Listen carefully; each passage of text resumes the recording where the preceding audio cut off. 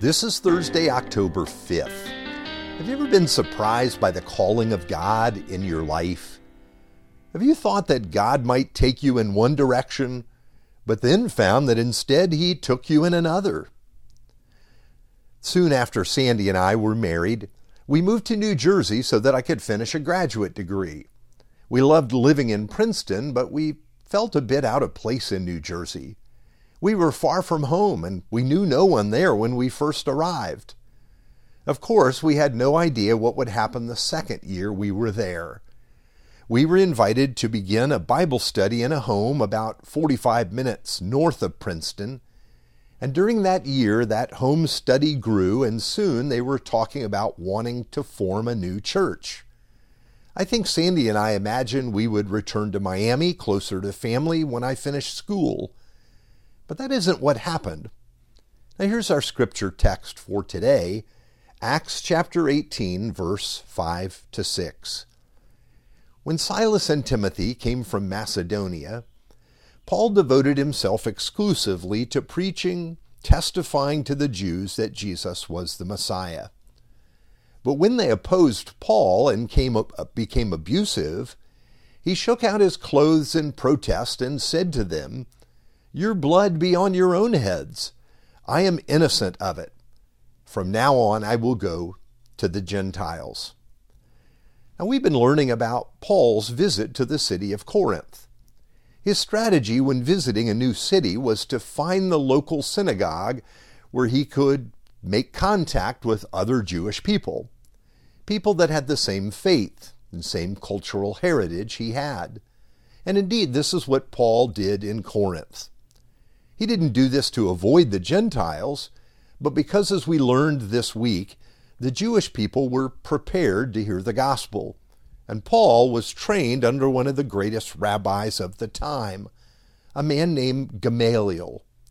Gamaliel had a place of leadership on the council in Jerusalem, and he was also a grandson of Hillel, one of the most distinguished teachers among the Jewish people at the time. Paul couldn't have been better trained to reach the Jewish people with the gospel. He had the education, he had all the training, he had the connections and status in Jerusalem. So we could imagine that the Lord would send Paul back to share the gospel in Jerusalem, or anywhere else with a large population of Jewish people. But notice what happened in Corinth. Paul preached in the synagogue, sharing how Jesus was the Messiah that the Jewish people had long been waiting for, but they rejected Paul and his message. Now this must have been immensely discouraging for Paul. Surely his own people would hear him out and receive Christ. But no, they refused. At one point later on in his ministry, Paul said this, "I have great sorrow and unceasing anguish in my heart, for I wish that I myself were cursed and cut off for the sake of Christ, for the sake of my people, those of my own race, the people of Israel." That's Romans chapter 9, verse 2 to 4. In other words, Paul said he would be willing to be cut off if his own people would respond to the message about Jesus. But they wouldn't. They didn't. As we heard in our scripture for today, Paul proclaimed, and he did all that he could. He proclaimed Jesus. They would live with their own decision, he told them. But that's not the end of Paul's ministry.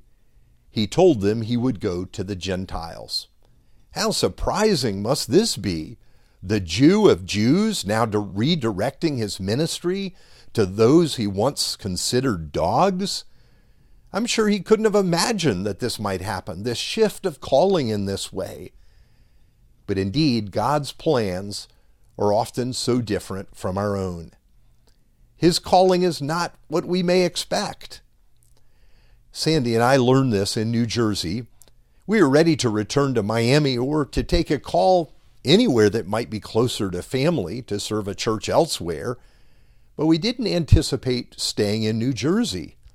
We could not imagine we would spend 16 years there, and that small home group that became a Bible study would grow to become a thriving congregation. We hadn't prepared for that. But this is where God led us. In the end, all our children were born in New Jersey, and we put down roots there as well. Paul would not know that this mission to the Gentiles would go long and deep, and churches would begin to spring up all across the Roman world, and that he himself would end up taking the gospel to Rome. Perhaps there are surprising turns in your story. Perhaps you are today where you didn't plan to be, but yet God has brought you here.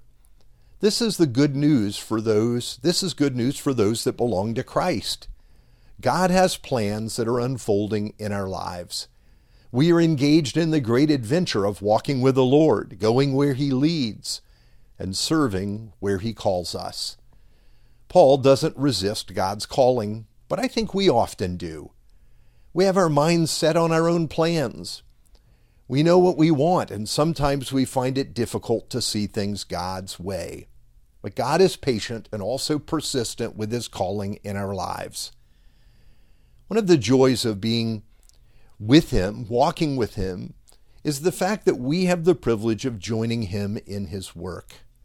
This is how we need to see our time in the city where God has called us, that God has us here for a purpose. Let us find out what He is doing so that we can enter into it as called by Him. Let's pray. So often we can't see your ways, O Lord, but help us to trust you and your purposes for us. We pray in the name of Jesus. Amen.